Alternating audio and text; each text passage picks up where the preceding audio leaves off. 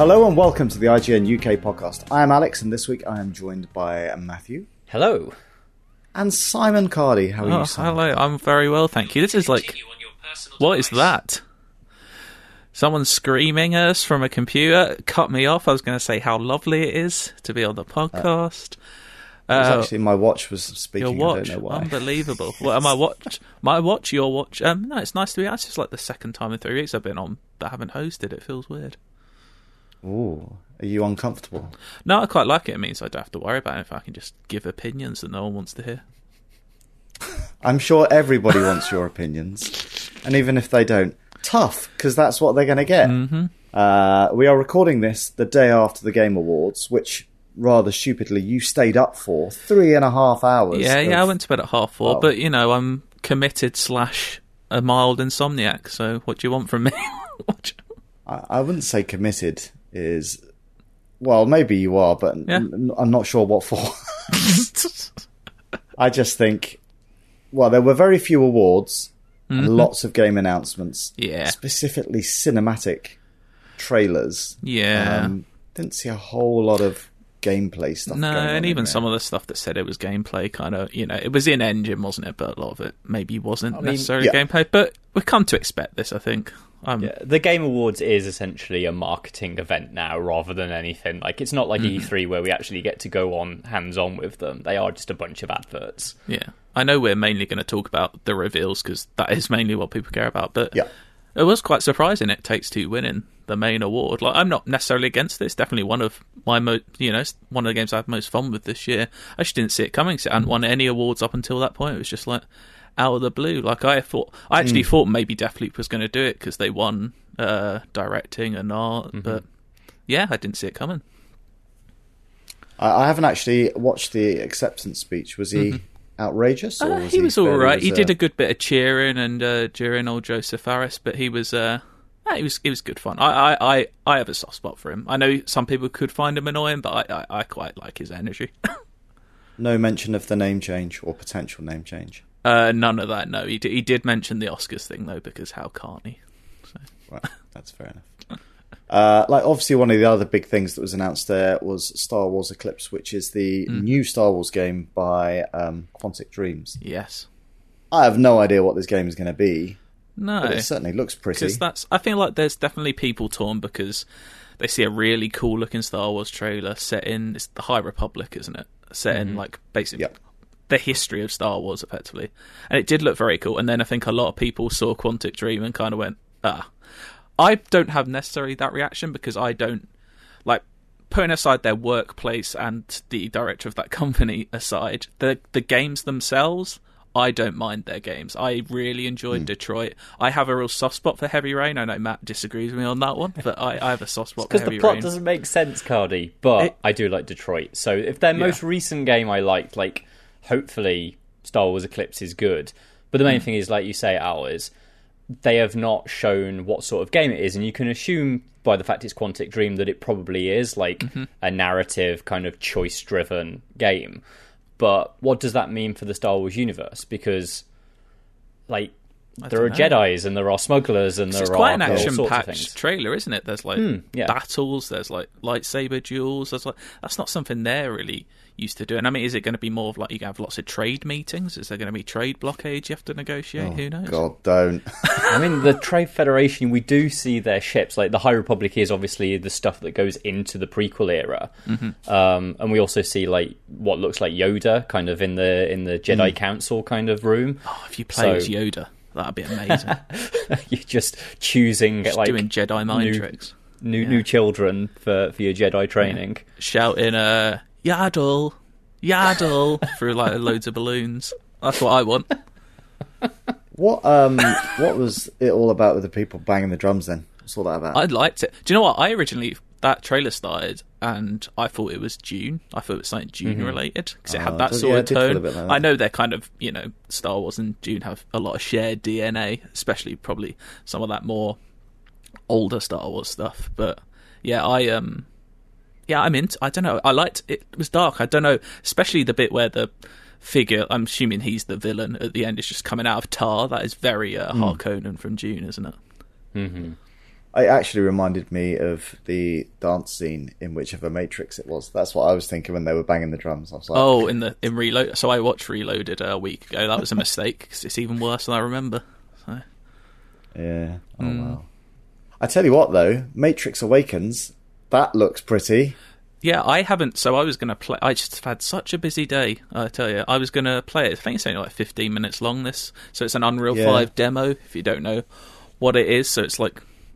Just, I don't really, so I haven't played it yet, I don't 100% know, but it looked like you're just basically playing through the scenes of the original film. I don't think it's the original film. I watched our playthrough of it. I've downloaded it, but I haven't had the time to check it out. But it has some kind of intro stuff from Keanu and Carrie-Anne Moss. Then cuts to a scene. Okay. Which I don't think that's from the original Matrix. Oh, is it just a car chase scene? It's just a generic sort of chase fight scene. Unless it's from the new one, which I have not yet seen. No, but then obviously you're chased by police cars, and then a helicopter comes along, and you're shooting. And it's hard to see from the video whether how much control you've got over where you're aiming, or whether it automatically locks on. But just as a demonstration of what that tech is capable of is it's incredible. Graphically it looked absurd. Like it looked real. Like it's really in that uncanny valley of looking too real almost. Like I was so confused. Except when they kind of focus on their faces, which do look slightly odd. They look a little bit Tarkin in Rogue One. But yeah, the actual environments themselves looked absolutely ridiculous. I'm not sure how it plays. It just looks like an on-rails shooter for like 10 minutes, I think. That's it. I think basically, so that's the first part of it, and then it cuts to like you're in the city, and they've done it as kind of like you're running like a simulation of the city, so you can mess around with it. You can choose how busy the city is. You can change the time of the day, and you see the sun moving over the top and the shadows changing like as you're watching it. So you've been the architect, and then you move around, but. I think that's the thing. Obviously, the facial detail looks incredible. You've still got the issue of the animation has to be free enough to enable, instant input and changes. But it just doesn't have the fluidity or the realism that obviously the facial recognition has. I'm definitely going to check it out tonight. I mean, by the looks of it, it's about, 15 minutes long. So, Yeah. But like I say, I think if that's the way that games are going in terms of graphics, I'm super excited. I like graphics. Do you like graphics? No, I do, graphics. Yeah. I don't care how good the game is, as long as it looks good. Just looks good. That's not actually true. Oh, but will you travel 5 hours to look at a nice sunset? Will you do that? Do you know what? This is why I'm not a graphics. What's it? Sorry, is that a link to something? No. I was just asking. Okay. How much do you like the natural beauty of our world? I was wondering. Why 5 hours? I don't know. It was just a random time. I don't know. How long does it take to download the Matrix? I do like getting up early in the morning and watching the sunrise. I do. That is something I do. I can't remember the last time I saw a sunrise. That's because you stay up till 4:30 at night. That's why. No, actually, if you stayed up a little bit later, you probably could. I like The Darkness. Not the band, although first album I ever bought was The Darkness. We're getting off track. We are. Suicide Squad. Yes. That to me was probably one of the highlights of the games where they actually showed gameplay, because you could see its ties to all of the Arkham games. I have got complete faith in Rocksteady in that they're going to produce something that's exceptionally polished. It looks fantastic. It just looks fun. It looks like a combination of what Rocksteady do so well, but also kind of bringing in what Insomniac have been doing recently with Spider-Man and Sunset Overdrive, that sort of movement to it. And the fact that it's just a 4-player game. Yeah. I can't wait to jump into this with 3 friends and just play it all. I'm really pleased that it's not. I was slightly concerned it might just be a reskin of Arkham. And I think you can tell it's from the same studio. I think it looks like it plays quite differently. It's a lot faster, because Arkham's quite, even though it's smooth, it's quite methodical. It's very, because it's got its stealth roots to it, is very much about kind of being a methodical predator, whereas this very much embraces the chaos of being an anti-hero. And I like the look of it more than I ever expected I would do. Which character are you fancying? This is the thing, is I feel like I'd probably go for Deadshot because of I like having the range, but also like this, you've got to play King Shark, haven't you? You've got to, yeah. Really? See, Boomerang's the one for me, I think. Boomerang is the one I will never play. Really? I can't stand Captain Boomerang. He's a terrible character. So yeah, I'm not from a character point of view, but just the way you move, like that sort of looks like the way I like to play games. Like I like to have a fast character that can move, like a lot of movement. Yeah, I'm into that. I think, I don't know, yeah, maybe Deadshot, Harley Quinn, but like King Shark's the one that doesn't appeal to me most because I never really go for the tankier characters in games. I assume these are going to have slight rolls to them. I don't know how much it's like that. If there's like skill trees and stuff like that. It's just the meme though, isn't it? Of being able to run around as a giant fucking shark and like presumably eating people. Like that's the deal, right? He's going to be able to tear people's arms off. I can't wait to play this game. This is definitely one of my most anticipated games now. Did they actually? Have they said when it's out yet? They have. It's still just next year, isn't it? Is that the rough? Because we don't. What's the Arkham Knights? Is it Arkham Knights? Oh, Gotham of course, Knights. yes. Gotham Knights. Yeah. Yeah. When's that's like? Have they said summer, spring, or have I just? Everything's quite. Am I just guessing in my head that it's that? Yeah. I don't know. Like, I think pretty much any release date you get given at the moment, you might as well just just don't bother think about it and just wait till it comes out. Exactly. Yeah, I can't wait to play that one though. We also got our first glimpse of Alan Wake 2, and it literally was a glimpse. Now, I've not actually played the first Alan Wake. Haven't you? It's very good. The remaster only came out a few weeks ago. It holds up really well. I think gameplay-wise, it maybe doesn't hold up the same, but I still think it's one of the best examples of like scene setting and story in a game that I've played. And the fact that the sequel is Sam Lake was there at the Game Awards and he said this is Remedy's first go at a survival horror game. So it's a sequel, but a completely different sort of game. The first game's an action game, or what you'd expect from Remedy. I'm excited to see what they're doing with that, especially because they kind of leaned into a bit of that horror with Control and the Control Alan Wake DLC. So yeah, I couldn't be more excited for this, I don't think. I think I really liked, obviously the trailer doesn't show us pretty much anything of what the game is going to be. It's very much a mood-setting piece, but that switching between kind of Bright Falls, like the place where it was originally set, and this more like cityscape kind of place, a much more urban, kind of more grim. I didn't know if it was like New York, because there are like flashbacks to New York, aren't there, in the original? I didn't know if it was doing, because obviously they're building out this. They stayed it with Control, bringing out this Remedy connected universe. So if it does kind of blend into Control somehow, I mean, it's got to really. If it's set in New York, it also means the potential of Max Payne, right? Yeah, and if there's another Max Payne, God. Oh, I'm getting too excited now. I think Remedy are very good. Didn't know if you knew that. Yeah, I'm looking forward to seeing more of that. Hopefully, well, I bet you it's not till E3. Yeah, well, they said, he said on stage, like, it's very early in development. Like, they've just put 2023 as a date, and yeah, they're going to go quiet until next summer at the earliest. So, I just on slight tangent, I do wonder, because there were so many announcements. Ricardo, you've literally just finished putting together a video of every announcement. It took too long. Like, I wonder, obviously the big stuff is going to stand out, but you do feel for some of the smaller things, is this beneficial to you going on this? Well, even some bigger games, like we're going to get onto it soon, I think, like a game like Forspoken, which is a big, like, Square Enix action RPG game. Just like, I completely forgot that they showed that off again when I woke up this morning. Like, there's so many games that they showed. Like, yeah, it's just a barrage. And then they have all the advert breaks where they show you trailers for games that are out now, and you just kind of lose track of... There must have been like over 100 games shown off. A sensory overload. Especially at 4 a.m. in the morning. Yeah, well, yeah, I got on with it. I was two-screen, and I Bejeweled on the big screen. I must have played about 5 hours of consecutive Bejeweled 3. That's what the Xbox Series X is for. You are living your finest life. I can't wait for Christmas. I wasn't... what else? Well, yeah, I was going to say, one thing I wasn't expecting, I don't think anyone was expecting, was a Wonder Woman game, especially from Monolith. But, again...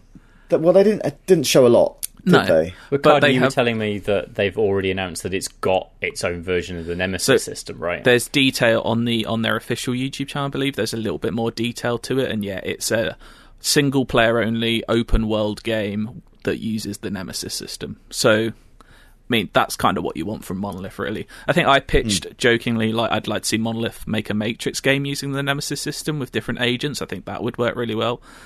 I never thought, for 1 second we'd get another DC game in the works as well. But yeah, I'm interested. How do you think that's going to play, like, with Wonder Woman, Matt? I mean, I guess kind of like in terms of like, it'll probably be a little bit Spider-Man-y in that like you'll use the whip to kind of get around a city. God knows which one of the actual kind of. I think this is. I presume it will be set in one of two worlds. So I don't know if it's like half Themyscira, half a city or something. I think you have to have Themyscira in it, and then you choose one of the kind of like Metropolis style cities that are in the DC universe.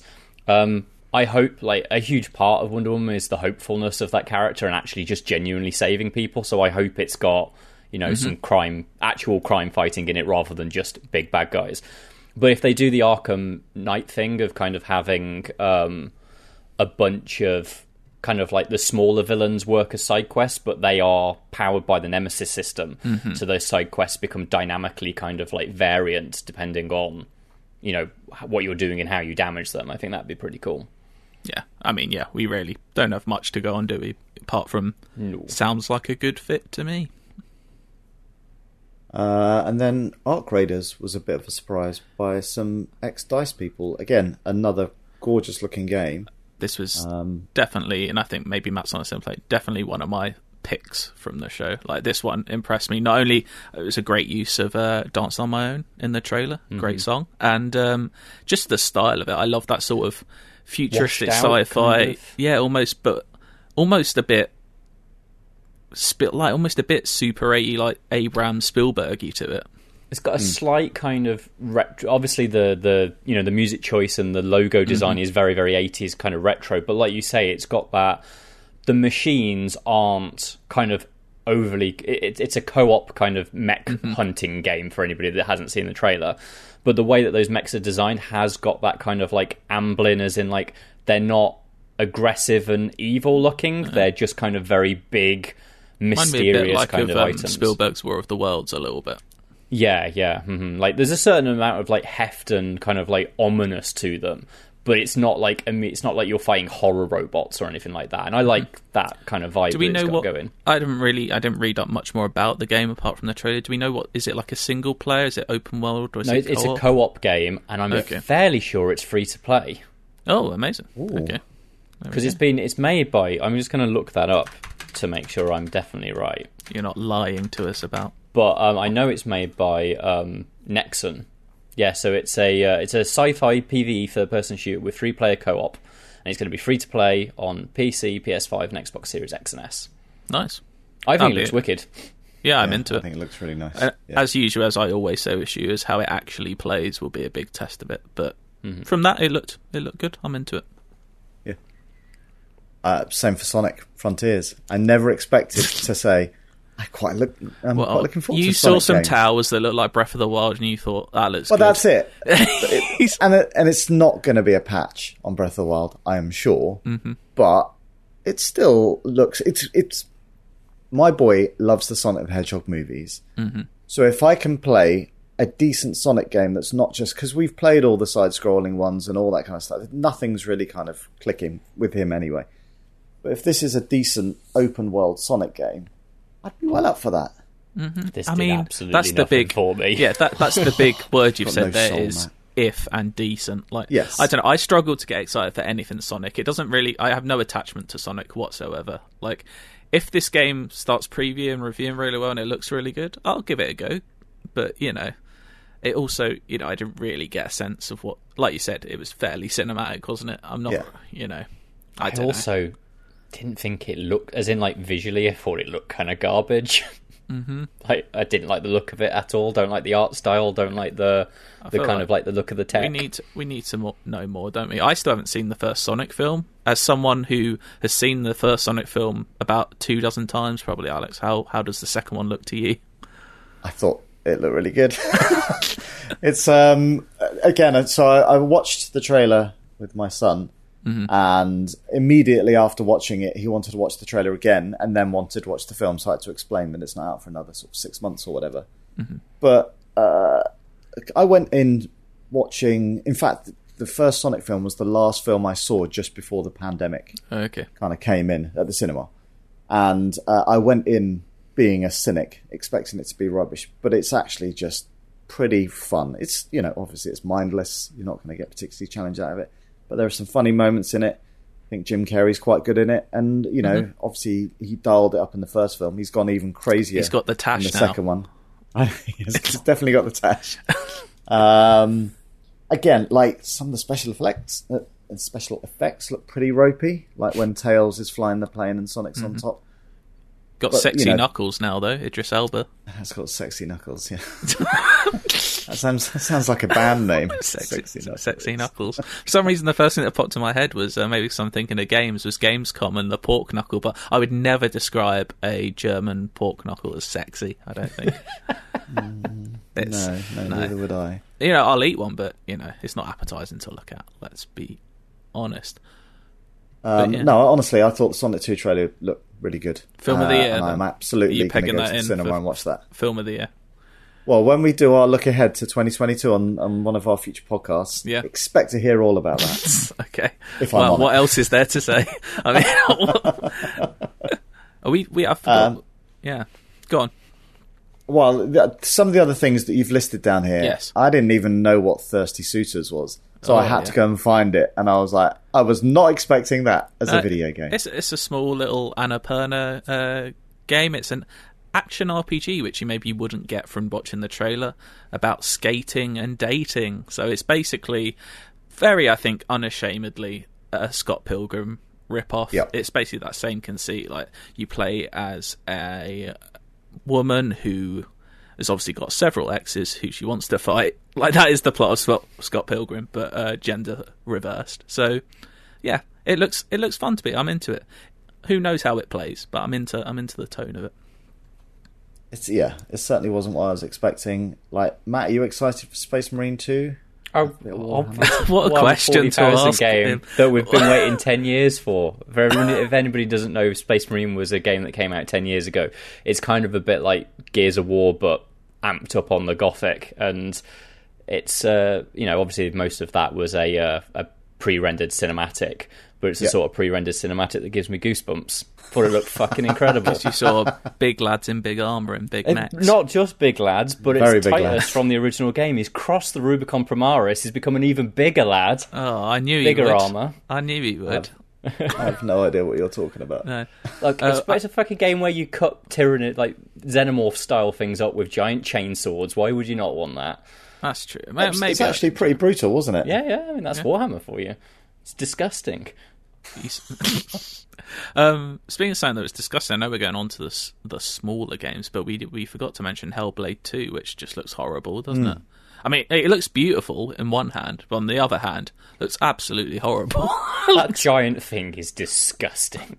Yeah, like, the way it moves, is gross. Super gross. I know it was described as straight gameplay. I think they said it was gameplay, but that game kind of blurs the line, doesn't it, between certain sections that definitely looked like you were controlling Senua, you were running and throwing a spear.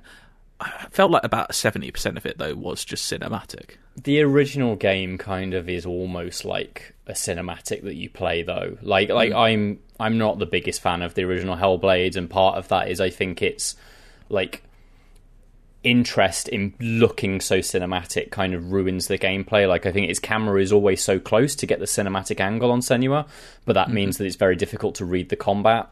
I kind of feel like I might be getting the same vibe from this one, but I remain open-minded. I did like the idea of fighting a giant that was like trying to crawl through a cave network. Never seen that before. And like we said, it's an obvious thing to say, but one of the most beautiful looking games to come out, I think.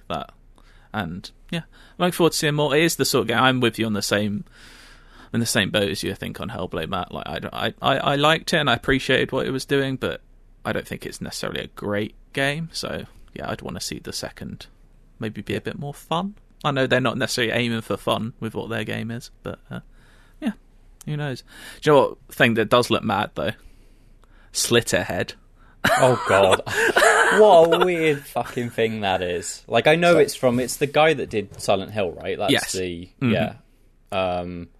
It's he's gone to some weird places for this. I think just say he's gone. He's gone. He's absolutely gone. I mean, maybe he has gone, but I was very surprised at some of the imagery is like really gross. Oh yeah, if you didn't see this, it was basically just like a couple of times you just see normal everyday Japanese people getting on with their lives, and then suddenly this their head just like opens like what are the in Stranger Things? What are the creatures? Demogorgons. A bit like that. Like their faces just open up, and just loads of teeth emerge. Like I don't know what sort of like if this is a survival horror like Silent Hill, or if it's more of an action horror game, but it just looks mad. There's just like people walking around with teeth in their head.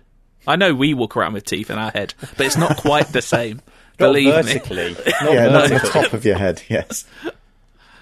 I've not actually checked that trailer out. I must do it. And, don't let Ed watch it. Yeah. No, I'm not going to. You can watch Sonic. Stick to Sonic. And what's Nightingale? Because I don't remember seeing that. Nightingale is made by ex-BioWare devs, which is why I have an interest in it. But it's not a BioWare-style RPG. It's not like people going and doing what they knew. It's a survival game set in a Victorian fantasy kind of universe. So I'm guessing it's probably got a certain amount in common with like Valheim. Right. And that's not normally the sort of games I go for, even though I've heard that Valheim is getting closer to what I'd want from those sort of games. But I love the look of it. Like it's got this. It's a lot more visually interesting than I expected a kind of like small startup to do.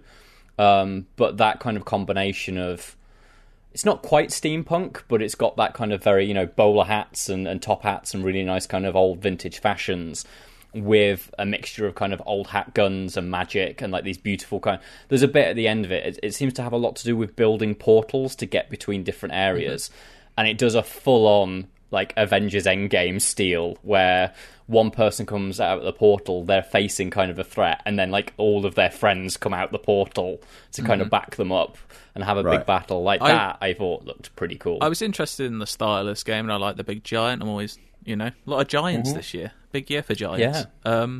But yeah, as soon as they were like, it's like a Civ building thing, I was like, town building stuff, I was like, I'm not too into this. And then they cut to like some FPS gameplay, which didn't look very good. Like the shooting didn't look great, but I was a bit confused what's going on. I like the style. I'm not sure it's for me. I think they said it's launching next year, free to play on PC only, I think. I know, isn't it coming out early access? I don't think it's early access. Is it not? I thought maybe I'm wrong, but it's shared world co-op, isn't it? So it's yeah. I don't know.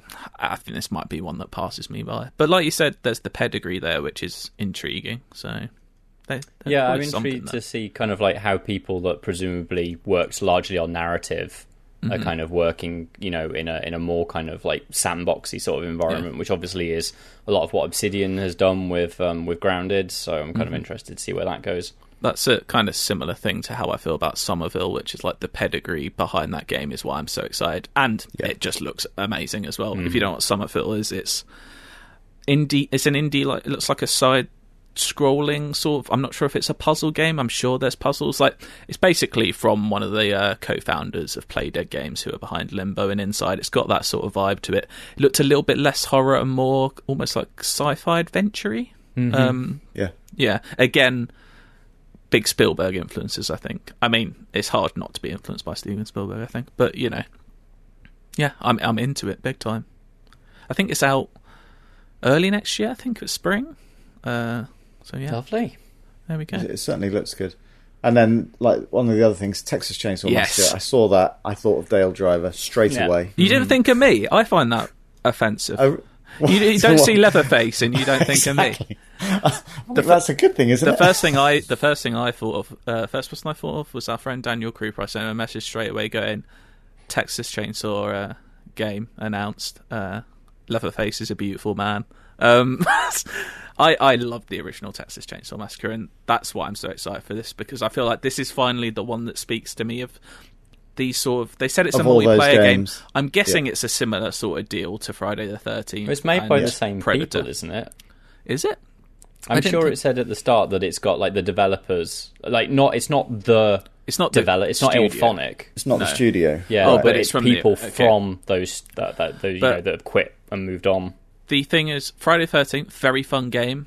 Had a lot of laughs with it. I've never loved the Friday the 13th series. I enjoyed the first film in that series a bit. It's not ever a horror series I love.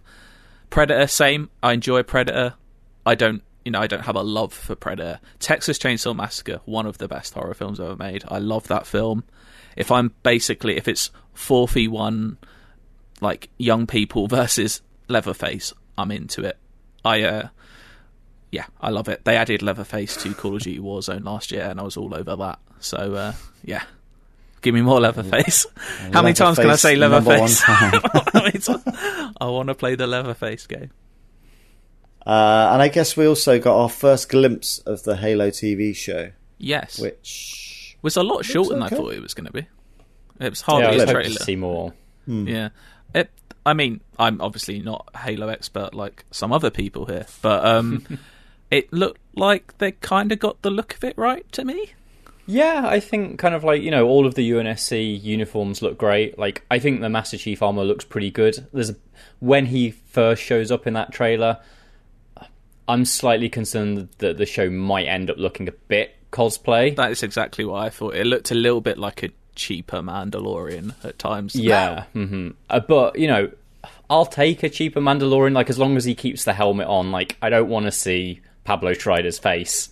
Master Chief does not take his helmet off. We don't want that. We didn't get to see any Cortana, but like I know that Jen Taylor, who voices Cortana in the games, is doing her for the TV show.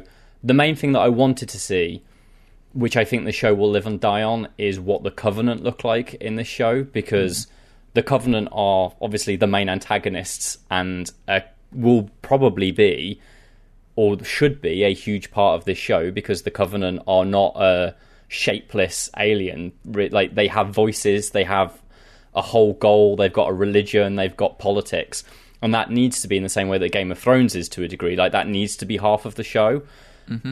I don't know what the budget's like on this. Like, it looks like they've obviously got enough to build a load of suits and kind of like have like the aircraft and stuff like that. And we got to see High Charity, which is their kind of like, spaceship / home planet, but not seeing what like a grunt or an elite looks like when they will be presumably a major part of it. It's just like, I was talking to Joe the other day about how Wheel of Time is one of the most expensive shows ever made that's out on Amazon at the moment, and even that can't get its monsters to look all that great. Yeah, like in a sort of show that's going to be about the war against like an alien, like collective of alien races. Like, grunts are fucking weird in the games. Like, what are they? How are they translating that into a TV show? Do you especially if it's going to take itself seriously? I don't know. Which it certainly looks like it is from that. It didn't look like it was too tongue-in-cheek or anything. Like, did you get a sense from that, or have they said anything? Like, are they following the story of like the first game, or are they doing their own thing with it? See, it's so difficult to tell from there. Like, the idea that kind of like it's showing High Charity means that it is about the fight with the Covenant, which is the original trilogy, and kind of like the Bungie games as well. Like, we've seen things that look like it's set on Earth, and obviously Earth is a big part of the original storyline, but it's too early to tell whether it's just a straight adaptation, I think, or whether it's something different. I'll check it out, but I just hope it's good for your sake, Matt. I don't want them to ruin it.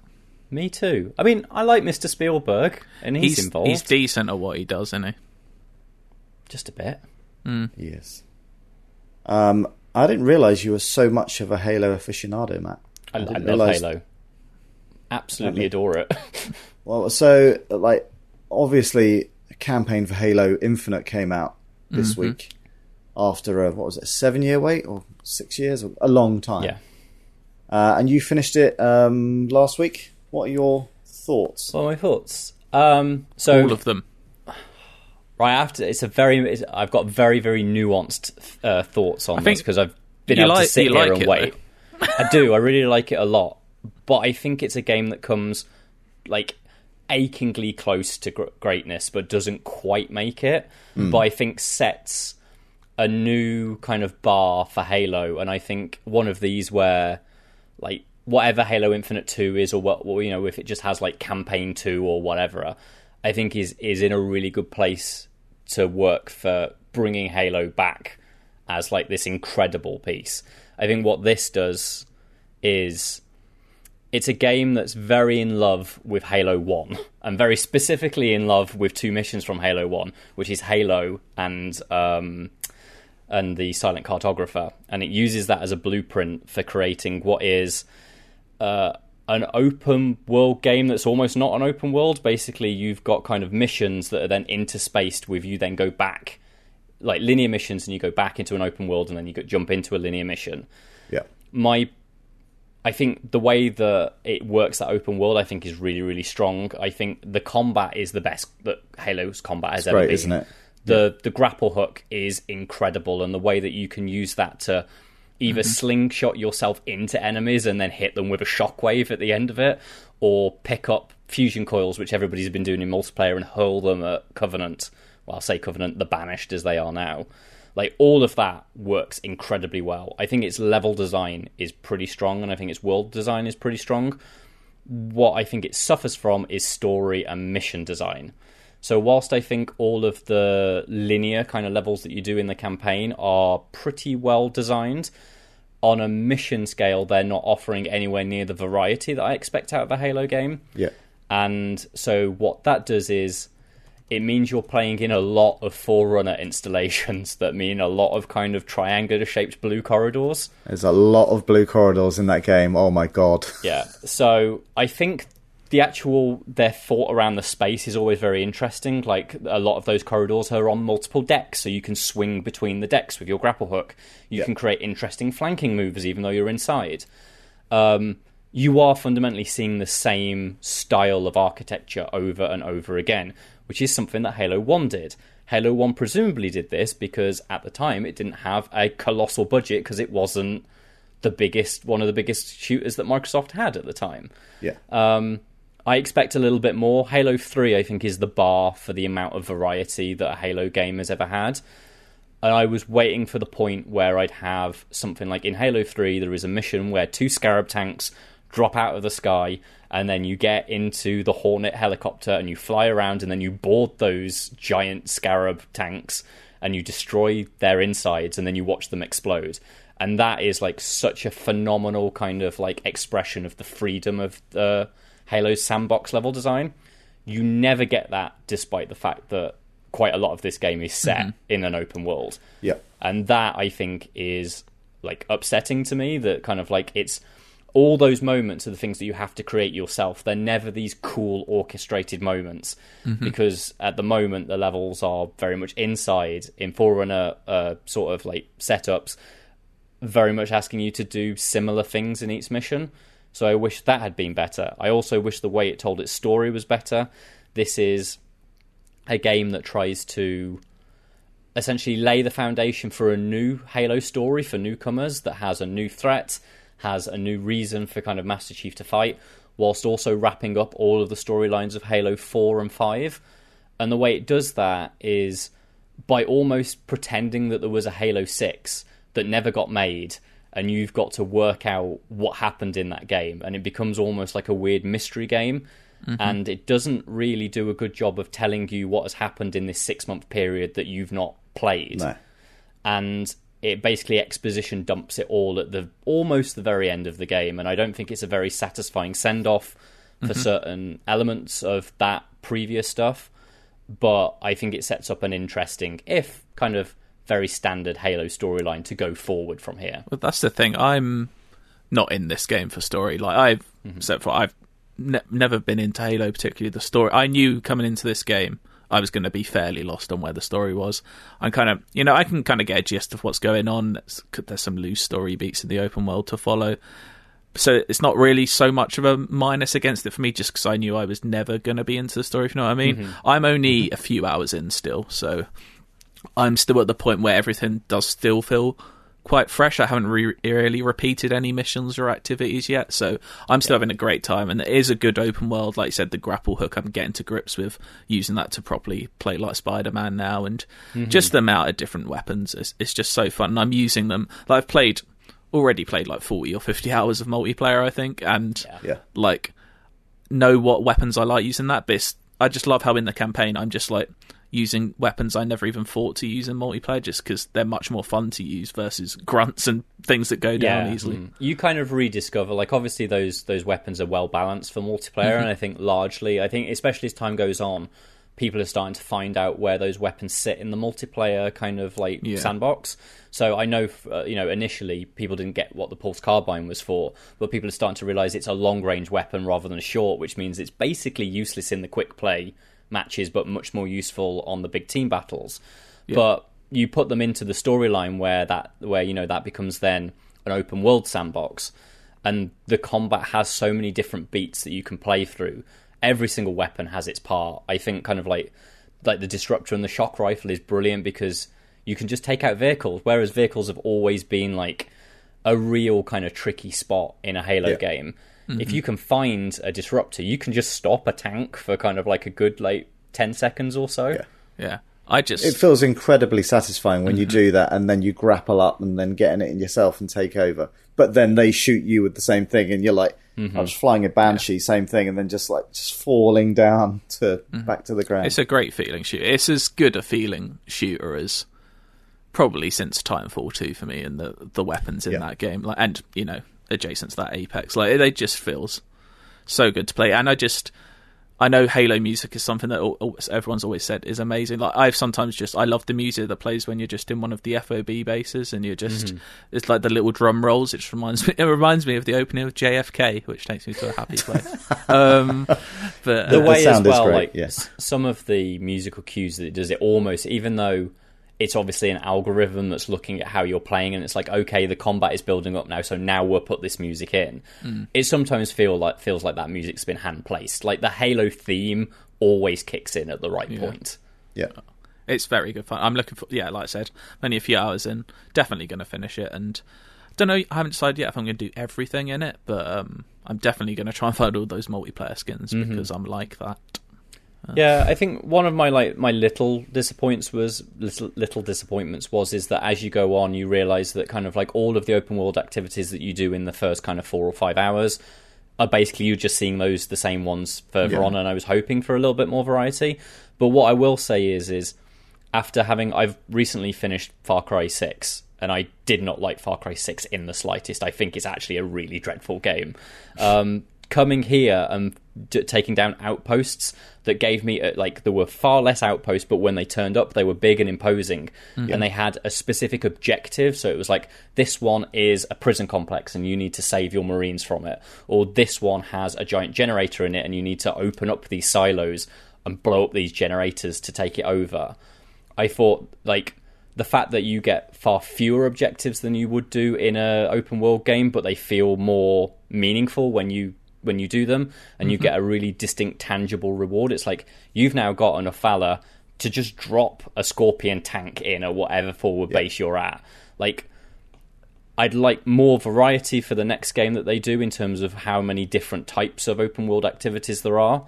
But I think the idea of keeping the list of them shorter and making them feel more meaningful each time, I think is a good direction for Halo to take. Yeah, I absolutely agree. I think the only, again, similar point, but it felt like the world, as beautiful as it is, was a little bit underutilized. And there was, whereas you look at a Ubisoft game, it takes it to the extreme, but there was just no incidental stuff happening. It's just like you look at your map, that you know that you've got these pockets of interest that is going on there and there, but there's nothing in between. And so I just basically went around the world in a Banshee for a lot of it, and that's how I saw it, rather than being down on the ground and going, oh, that's cool, and things like that. Yeah, it's a shame that kind of because it almost feels like it's so in love with the first game and he's trying to evoke the feelings of the first game to convince people that, no, this is a developer that actually does know what people love about Halo. Yeah. The entire world looks like the opening of the Silent Cartographer, which is just this kind of alpine forest sort of area. And that's the Halo mission as well in Halo also uses a lot of that when you're driving around in the Warthog. What it doesn't do is there's not the different biomes on a Halo ring that you get to see. Halo 1 has a big snowy section and you don't get any of that, unfortunately, in this. And so I'd like you I assumed that Halo Infinite was going to be you'd explore the entire Halo ring, and you don't. And I don't know if the idea is that as the campaigns go on, you move around the Halo Zeta. I'd like to see more going on there, and I'd like to see more of the campaign actually use the open world, because there's only about 2 missions in the entire campaign that is using the breadth of the open world for its mission design. Most of them are in tunnels. And so I'd like, as I say, I think this is such a good foundation. Like, all the things that needed to be good are good to the point of being like really polished and excellent. I think the next game stands a chance of being, meaning as much to me as Halo 3 does. Nice. Yeah, speaking of that open world, just that moment when you first go out into it has that Fallout moment, doesn't it, of going out of the vault, and it's just like, okay, now we're here. Now the game started. Yeah, I love that moment. It's a very good game. Obviously, if you are playing it at home, then do let us know your thoughts. IGN_UK feedback at IGN.com. Also out this week is West Side Story, Simon. One of your favourite films of all time, remade into another of your favourite films? Oh, I don't know if it's a favourite film of all time, the new one, but it's certainly one of my... I'd probably have it down as maybe my 3rd favourite film of this year, which is, means it's very, very, very good. Very good. I think last week I spoke about West Side Story and about how much I liked it, but I also got the chance to do something I never thought I'd do, which is talk to Steven Spielberg, which was a surreal experience. That is pretty amazing. Yeah, I did ask him about Halo, as you'll hear in this interview, and he did not say a single word. So, but there you go. Yeah, here's a little chat I had with Steven Spielberg. No story spoilers for West Side Story. If you can spoil Romeo and Juliet, there you go. But yeah, here's what he had to say about making West Side Story.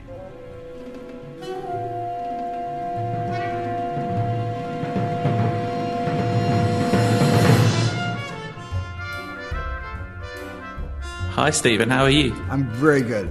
Amazing. I love the film, by the way. I think it's absolutely spectacular. Oh, so Simon, thank you for making it. Thank you so much. I really appreciate that. I suppose I'd just like to start by asking, why now at this point of your career to make a musical? I could have asked that question of myself 25 years ago when I turned 50, because I had wanted to make a musical out of the gate. When I was in my early 20s and just directing television, I had always wanted to do musicals. And for some reason, it eluded me. When I got more experience and more successful and I could kind of write my own ticket, I developed 2 or 3 films that were designed to have music in them. One of them like American Graffiti, and one of them a little more like La La Land that came out much, much later. And I just was never happy with any of my own attempts, because looming in the background and upstaging everything original that I tried to mount as a musical was always my favorite musical, West Side Story, that had been in my life since I was a 10-year-old kid and my parents brought home the original Broadway cast album. And so that was really my true love.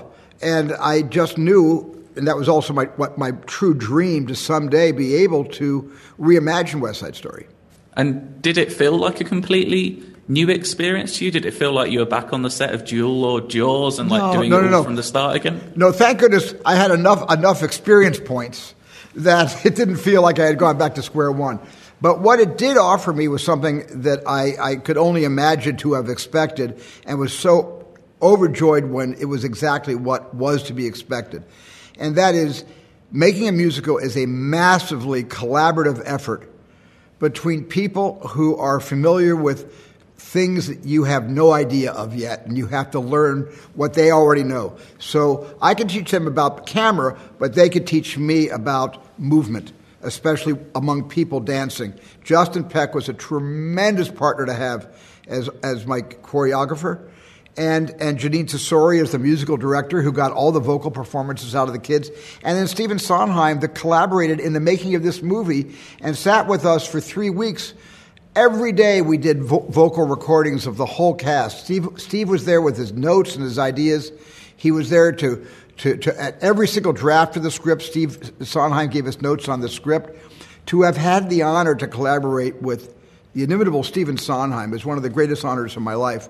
And the fact that he isn't sitting right next to me talking to you where he should have been is something that's going to take all of us a long time to get over. I imagine, obviously it's a terrible loss Stephen gone from us, but did he? I imagine he got to see the final film before he passed. I showed it to him in February. He saw it in February, and all he kept saying was, "I can't wait to see it in front of an audience. I want to see this in front of a big audience." He kept saying it over and over again.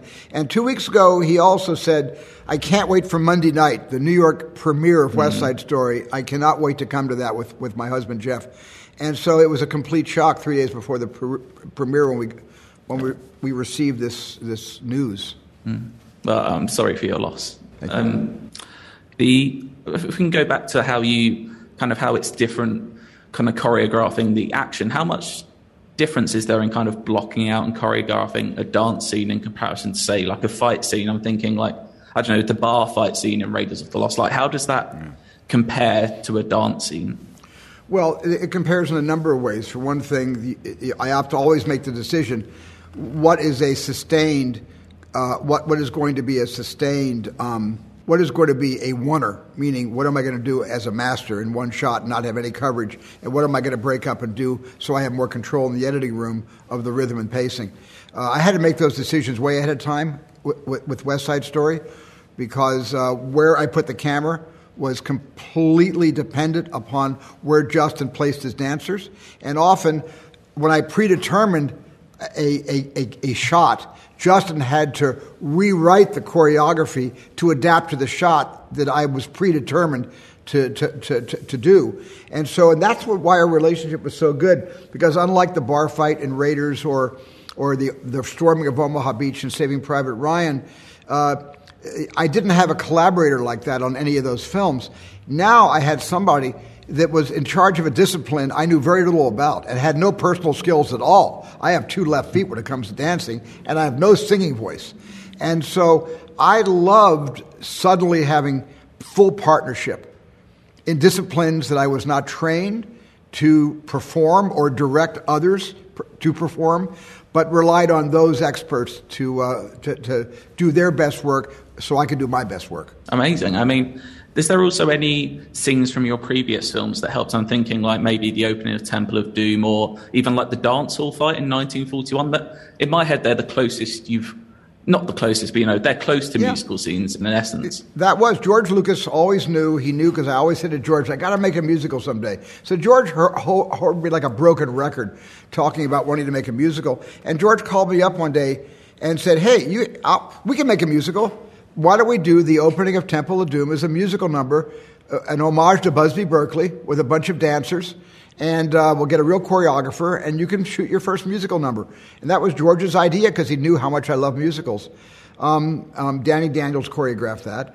And then there was a little bit of a quasi-musical number in 1941, which was the Jitterbug Contest. And that was a little more serious. That was because that number wasn't a main title sequence where it doesn't matter what's happening under the titles. That was part of the storytelling. So I got, for the first time, to sample an action scene done musically. An action scene that was about a dance gone awry and a dance turning into a gang fight. And so those are my only real 2 close encounters with the musical genre, and maybe a little bit in Ready Player One in that zero gravity dance they do to the Bee Gees. When did you make the decision to have not so much, but there's a great deal of unsubtitled Spanish in this film. Yes. Why was that so important for you to do it that way? I didn't want to subtitle any of the Spanish out of respect for the inclusivity of our intentions to hire a totally Latino, Latinx cast to play the Shark Boys and Girls. That was a mandate that I put down to Cindy Tolan, who cast the movie, that I'm not going to entertain any auditions of anybody who isn't parents or grandparents or themselves from Latinx countries, especially Puerto Rico. We looked a lot in Puerto Rico. We have 20 performers in our film from Puerto Rico or Neo Rico, or they're Neo-Ricans.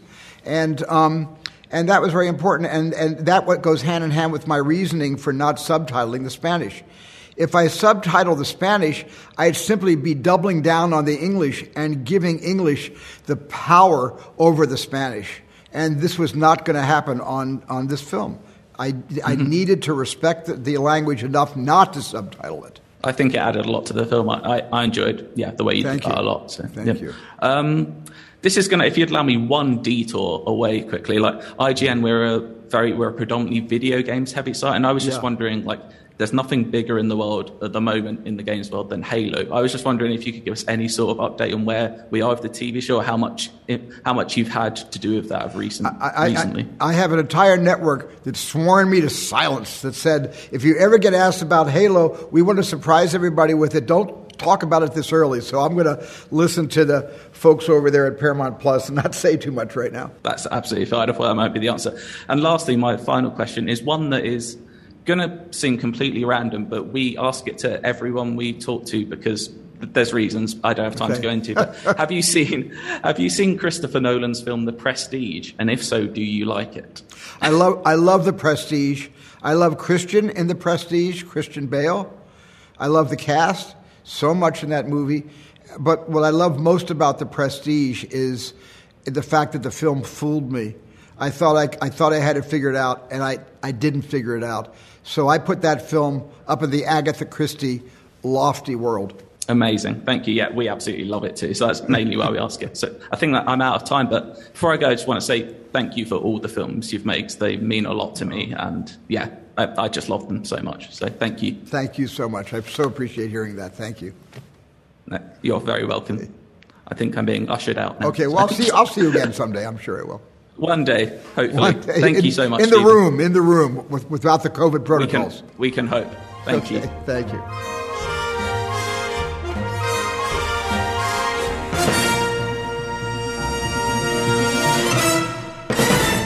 Yes, I did ask Steven Spielberg if he's seen The Prestige, and yes, he does agree that it's a fantastic film. It's always good.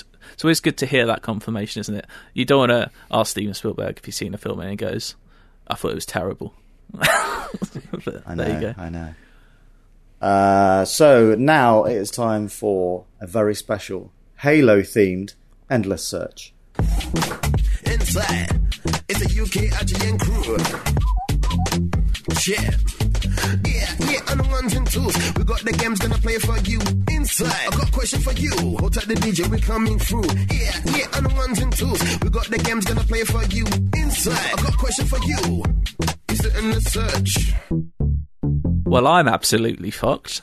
Well, to be honest, so I put this together before I realised that Matt is quite so into Halo. Oh, okay. I might sit back on this one. So, well, we might have to do it, tweak it a little bit. Anyway, the game is called Halo or Phalo. Oh, okay. And it's all based on Halo's mission names, because they have, as you've said a few of them already, Matt, they have often interesting names. I only remember the names of the good ones, though, and probably not even that many of them. Well, the only one I knew was the Silent Cartographer, and that's the most famous one, probably. So, some of them are real, obviously. They are Halo. Some of them are made up by a Halo random word generator. They are Phalo. Phalo. So, I'm thinking... Why don't you do Hey No? Well, I've done it now, so...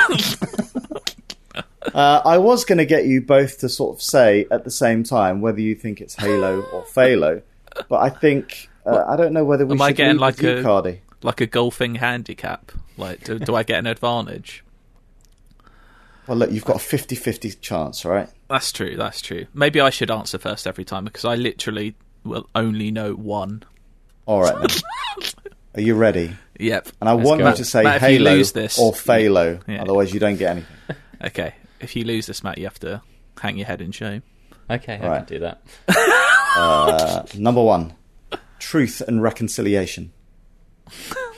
I mean, is it Halo it could be, or Phalo? Well, that's the point. Does Cardi have to answer first then? Yes, he does, yes. Okay. Truth and Reconciliation. Do you know what, I'm going Phalo. Matt? Halo. Oh, for God's sake. It is Halo. It is from Halo 1. Number 2, Bringer of Justice. Halo. Matt? Phalo? It is Phalo. Oh, God. I can see how this is going to go. Number 3, The Persistent Spark. Phalo. That can't be one. Phalo. Phalo. It is Phalo. There we go. Point to you both. Well done. Yes. The thing is, Matt can just match my answers every time now and win. Well, I trust him, though, to be honest. Do you want me to ask him first, No, then? I trust him, to be honest. All right. Number 4. The House of Reckoning. I mean, we've already had Reconciliation. Do they love Reco? Do they love that? The House of Reconciliation. There are many houses in Halo? House of Reckoning, not Reconciliation. Oh, sorry, the House of Reckoning. That makes all the difference to me, actually, yeah. I'm going How many Halo. houses? But there are apartments in ODST. Yeah. I'm going Halo. Okay. I'm also going Matt? Halo. It is. It's from Infinite. Of course. Probably haven't played. I probably have played that one. I don't know. I've only played. I think it's quite near the end. Oh, I haven't. Right. I think I've only done 3 or 4 main missions. So. Number 5. Uplift Reserve. Phalo. That's a bad name for a mission if it is. Yeah, I think Phalo as well. It's Halo. Is it? It's from ODST. What's it called again? Sorry. Uplift Reserve. It is a rubbish name for a mission. Number 6. Spartan's Tempest. That sounds like a generator. Phalo. They all do, to be Yeah, honest. but that one just sounds like they've stuck 2 words together. Okay. Yeah, I'm also going Phalo on that. It is Phalo. Point for both of you. Number 7. Meridian Station. Halo. Halo. It is Halo. Which one's that from? All right, Cardi. I've got a good guess in Bone. You're 6 points to 4. So, Okay. I have played half of Reach, so if there's one from early on in Reach, it might ring a bell. The Glyph. Yes, Halo. I think that rings a bell for some reason.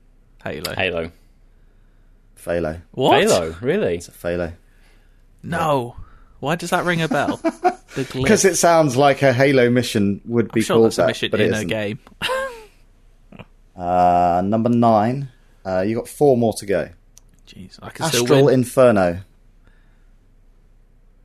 Phalo. Yeah, I agree. Phalo. It is Phalo. Astral Inferno. It doesn't sound like lofty. Like everything in Halo sounds like really lofty and like as if it means a lot. Crow's Nest. Halo. Yeah, Halo. It is Halo. Because that doesn't sound lofty to me. Well, a I crow's mean, nest it is quite does. lofty. Crow's nests are. Yeah, literally. Oh, I guess so. Yes. Right, 2 more. Shadow of Paladins. Phalo. Phalo. Is Phalo.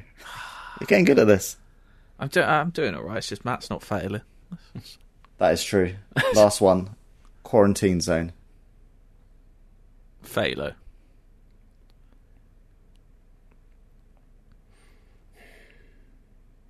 Phalo.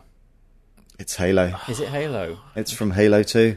Is it from Oh, I thought you Yeah. liked that game, Matt. Embarrassing. I do like Halo 2. Not that much. Just trying to think of when. I guess is it after the flood outbreak? I don't know. Yeah. Probably had to quarantine. Whoa. Oh well. Wow, I'll take final scores on the door. Yeah. You got 7. Considering Simon, I've never which played is any not of those bad. missions, I'm taking it. You know, I've Yeah. got a good 50-50 there. And Matt, you got 9. There we go. That's a good Which is effort, nice. acceptable. You can But- hold your head high. You don't have to hang it in shame. But I must admit, I did have fun with a random word generator. Halo As themed much word fun as you generator. can have with a random word. Exactly. It was had. That is the Endless Search. How do people send in their own suggestions for an Endless Search game, Simon? They send it to IGN_UKfeedback@IGN.com. That's how they do it. That's exactly what they do. And you can send any kind of feedback in as well. And we have some now. Matt, I think you've got the first piece. So this is from John Summerfield, who says, "Hi guys, In response to last week's podcast, the game I've played through the most times is Final Fantasy IX. It was my first Final Fantasy and is still my favourite. The atmosphere, style, music and characters are so nostalgic for me that it's definitely my comfort game, which I will always be happy to go back to. But it's a game I play the same way every time. Which got me thinking, what's the game that you've replayed and made the biggest changes in the way you've played? I, like many others, struggle to make the bad guy choices after I've played through a character with good guy choices. I'm currently on my second playthrough of Red Dead 2. The first time I played, Arthur ended his story with incredibly high honour, and I can't bring myself to make him a bad man. So instead, I've simply left the gang in Valentine, taking Arthur to live a tuberculosis-free life hunting and fishing in the wilderness, never having to listen to Dutch again or go to Guarma. I found so many more secrets and interesting things on this playthrough than I did when I was pushing to see where Arthur's story would go. So I suppose the second part of my question is there a game that you've enjoyed playing more a second time round due to taking your time or changing the way you play? Thanks, and respect the sea and everything in it, except the island of Guarma. Fuck that place. Guarma's not a nice place. I do love that bit of the game, though, I will say. I played Red Dead 2 twice, and I was doing exactly the same thing. On my first playthrough, I played a really nice, honourable Arthur. Second time around, I was like, I'm going to be horrible. I'm going to be a bad man. I just couldn't do it. I got like a third through the game. I was like, I feel bad. Like, I love Arthur. I can't do this to this man. So I just started being nice. Man.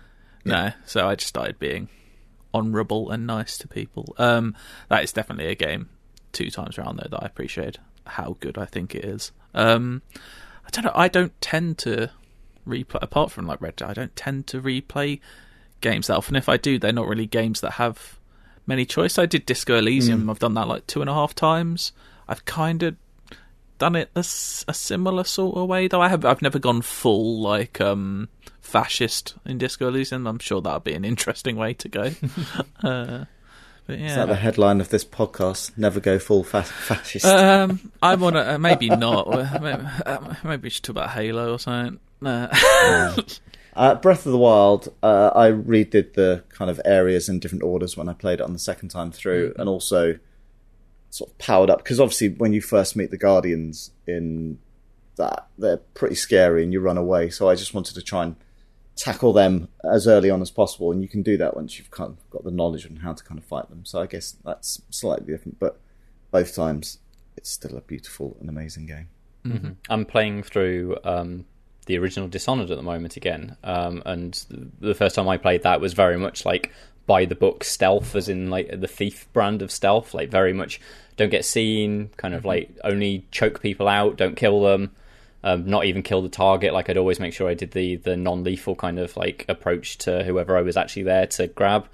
And this time around, I've still done like non-lethal on all of the targets, just because I think it's more interesting to find the solution to take them out non-lethally. Mm-hmm. But I've been like happy to kill people, which means that it opens up the creativity side of it.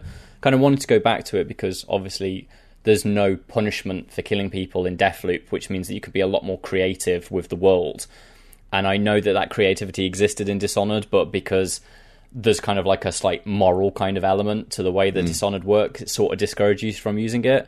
But like, it's great to be able to stick like a razor mine on the back of a rat and then take control of the rat and run it into where enemies are and just slice them to pieces with that. It makes getting by guards a lot easier when they're actually dead and just in pieces. So I've been enjoying doing that, and the more I've gone through it, like I still felt that I had to adhere to kind of being quite quiet as I played through the original campaign, but now I'm on the DLC. I'm playing as Daud, who's a bit more of a vicious bastard than Corvo is. It feels like it's given me permission to, like, you can just go absolutely hog wild now. Like, nobody's going to care that you're a badass. So, right. Yeah, I'm just very much butchering every kind of person that gets in my way this time around. Nice. Well, not nice, but yeah. Yeah, horrible. Fantastic. I've got an email from Bobby from St. George in Utah, who says, hello from across the respected sea. My top tier Christmas movie is The Santa Claus with Tim Allen. My wife and I crack up every time the scene comes on when he goes to the doctor about his weight gain and other ailments of becoming Santa. He grabs his belly and shakes it and says, does this look like a little weight to you? I've not actually seen Santa Claus. We laugh because my wife had a very similar looking belly during her first pregnancy, and I would grab it and quote the line all the time. Oh no, she would grab it and quote the line all the time. Sorry, she's now pregnant again, and I know the joke has to be incoming again. It's only a matter of time. And then he goes on to talk about advent calendars. He only usually gets the discount ones with terrible chocolate. I can't stand them. I recently learned that you're supposed to suck on chocolate like a hard candy instead of chew it. Are you? I do enjoy sucking on chocolate. Apparently, that's the best way to savour the true flavour and let it melt in your mouth. Mm-hmm. That's why I'm chocolate in the fridge, and I kind of go through a weird. So I'm a weird person. We know this. So say I have you break off. Say you have a bar of dairy milk. I break off 3 squares. This is where my brain goes. I eat the first square, the left side of my mouth. The second square on the right side of my mouth, and then I suck the third. Hat trick. then I suck the third one. I mean, I've done the thing I'll never break been off diagnosed. a line and I'll let the last one melt and eat the first 3. I've done that. Yeah. Although I must say, with Bobby, I don't know what this is like to just let chocolate melt in your mouth, because presumably you're eating American chocolate, which is grotesque. But wow, shots have been fired, but are they incorrect shots? Probably not.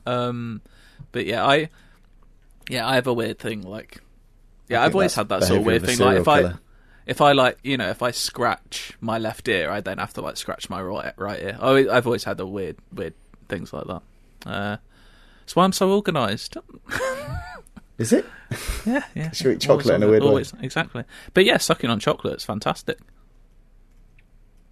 There you go. That's the definitive answer right there. There's the headline of the podcast. You've got the last piece. I do have. Sorry, I just wanted to ask: have you got an advent calendar this year at all? Me? Yeah. Either of it? Yeah. Oh. Yeah. Got a Kit Kat one over here. Kit Kat. I had one, but every single year the kids take it. So I've not had a single piece of. What's the Kit? What is the Kit Kat one? Just the same thing every day? Is it just a little Kit Kat? It's massive. Hold on, do you want me to get it for you? Not that anybody at home's going to see it. Oh, I want to see this. It's massive. Look at this bad boy. It's pretty Look big. how thick the box is. So is it just do you get a stick of Kit Kat each day? So actually, there's no Kit, as in the wafer thing. It's not actually in. It's the Kit Kat. What? You know, the ones they do that are closer to a truffle. So, okay. So some days it's like a little Santa, some days it's a little reindeer, some days it's like a round ball with more truffly stuff inside. But it's chocolate truffle with smashed up bit of Kit Kat, I suppose, to make it slightly crunchy. I've got very nice. It was £2.50. I've got a Cadbury's Miniature Heroes one this year. This morning I had there was the cream egg one in it. I feel like I've been swindled though, and if you'd let me, I've needed somewhere to vent this for a few days actually. So there's 9 different varieties in the Miniature Heroes one, including the Whisper, and Whisper's one of the best ones. Love a Whisper. I'm 10 days in, haven't had the Whisper one yet. But I did have Cadbury's Dairy Milk one 2 days in a row. I feel like there was an error in the packaging. I feel like one of those was meant to be Whisper, and instead I got 2 Dairy Milks. So I feel like I've been shortchanged on a Whisper, and now I'm very sad. Well, Ed has got this advent calendar here, which is a Dairy Milk. Oh, hello! Well, it's like a tower. But it's like a tower. The size of an Xbox One X. Sorry, not One X. Xbox Series X. And you look at the packaging, it's chocolate buttons, nice. Dairy Milks, nice. Freddos, nice. Curly Whirlies, Chomps. And for the first 4 days, and Fudges, he had 2 Curly Whirlies, day 1 and 2. It's what? Mix it up. Come on. Then 2 Chomps, and then a Fudge. He was furious to the point where I had to go and get another advent calendar. Oh, God. And Freddo's his favourite. He's not had one yet. And he got a bag of buttons this morning, which was... yesterday, just in case anybody else is doing theirs. But he's not a happy boy. No, well, I can sympathise. Maybe we need to write a joint letter to Mr. Cadbury. I'm not even joking. My wife did actually write and complain to Cadbury's. There we go. I've got an email here from Killian Burgess, who says, "Hi all, thank you for providing much needed escape and entertainment over the past 2 years. You're welcome. I'm an Irish listener and just writing in with a pronunciation there we go, tip. I heard you talking about the killing of a sacred deer on the most recent episode and pronounced Barry Schmidt, let me get the right name. Perry Keoghan's name is Kean. His surname is actually pronounced Keoghan. I'd always said Kean. Thank you for correcting that. I think it's because there was a footballer had the surname Keogh, so I always thought it was just like Keogh and Kean. But there we go, I've been corrected. Keoghan. And if I ever meet him, I now won't make a fool of myself, so thank you, Killian. Also, if you're fans of his, you should check out Love Hate. It's a brilliant Irish gangster series starring him, Robert Sheehan, Ruth Negga, and Aidan Gillen. It's my all-time favourite series. I've never heard of that series, and that is a ridiculously good cast, so I may have to look that up. Thank you for the suggestion. Anyway, keep up the great work and respect the sea. Best, Killian. Thank you for that. I will look up that series and maybe treat myself to some Irish gangsters at Christmas. Well, there's podcast headlines all throughout this, isn't there? But that, unfortunately, is the end of this week's podcast. Thank you, Matt, and thank you, Simon. It's a pleasure. We've got a few more to squeeze in before the end of the year. Yeah. Some biggies, so hopefully everyone will enjoy doing that. But for now, that's it, and we'll see you next time. Yeah. Bye-bye. See ya.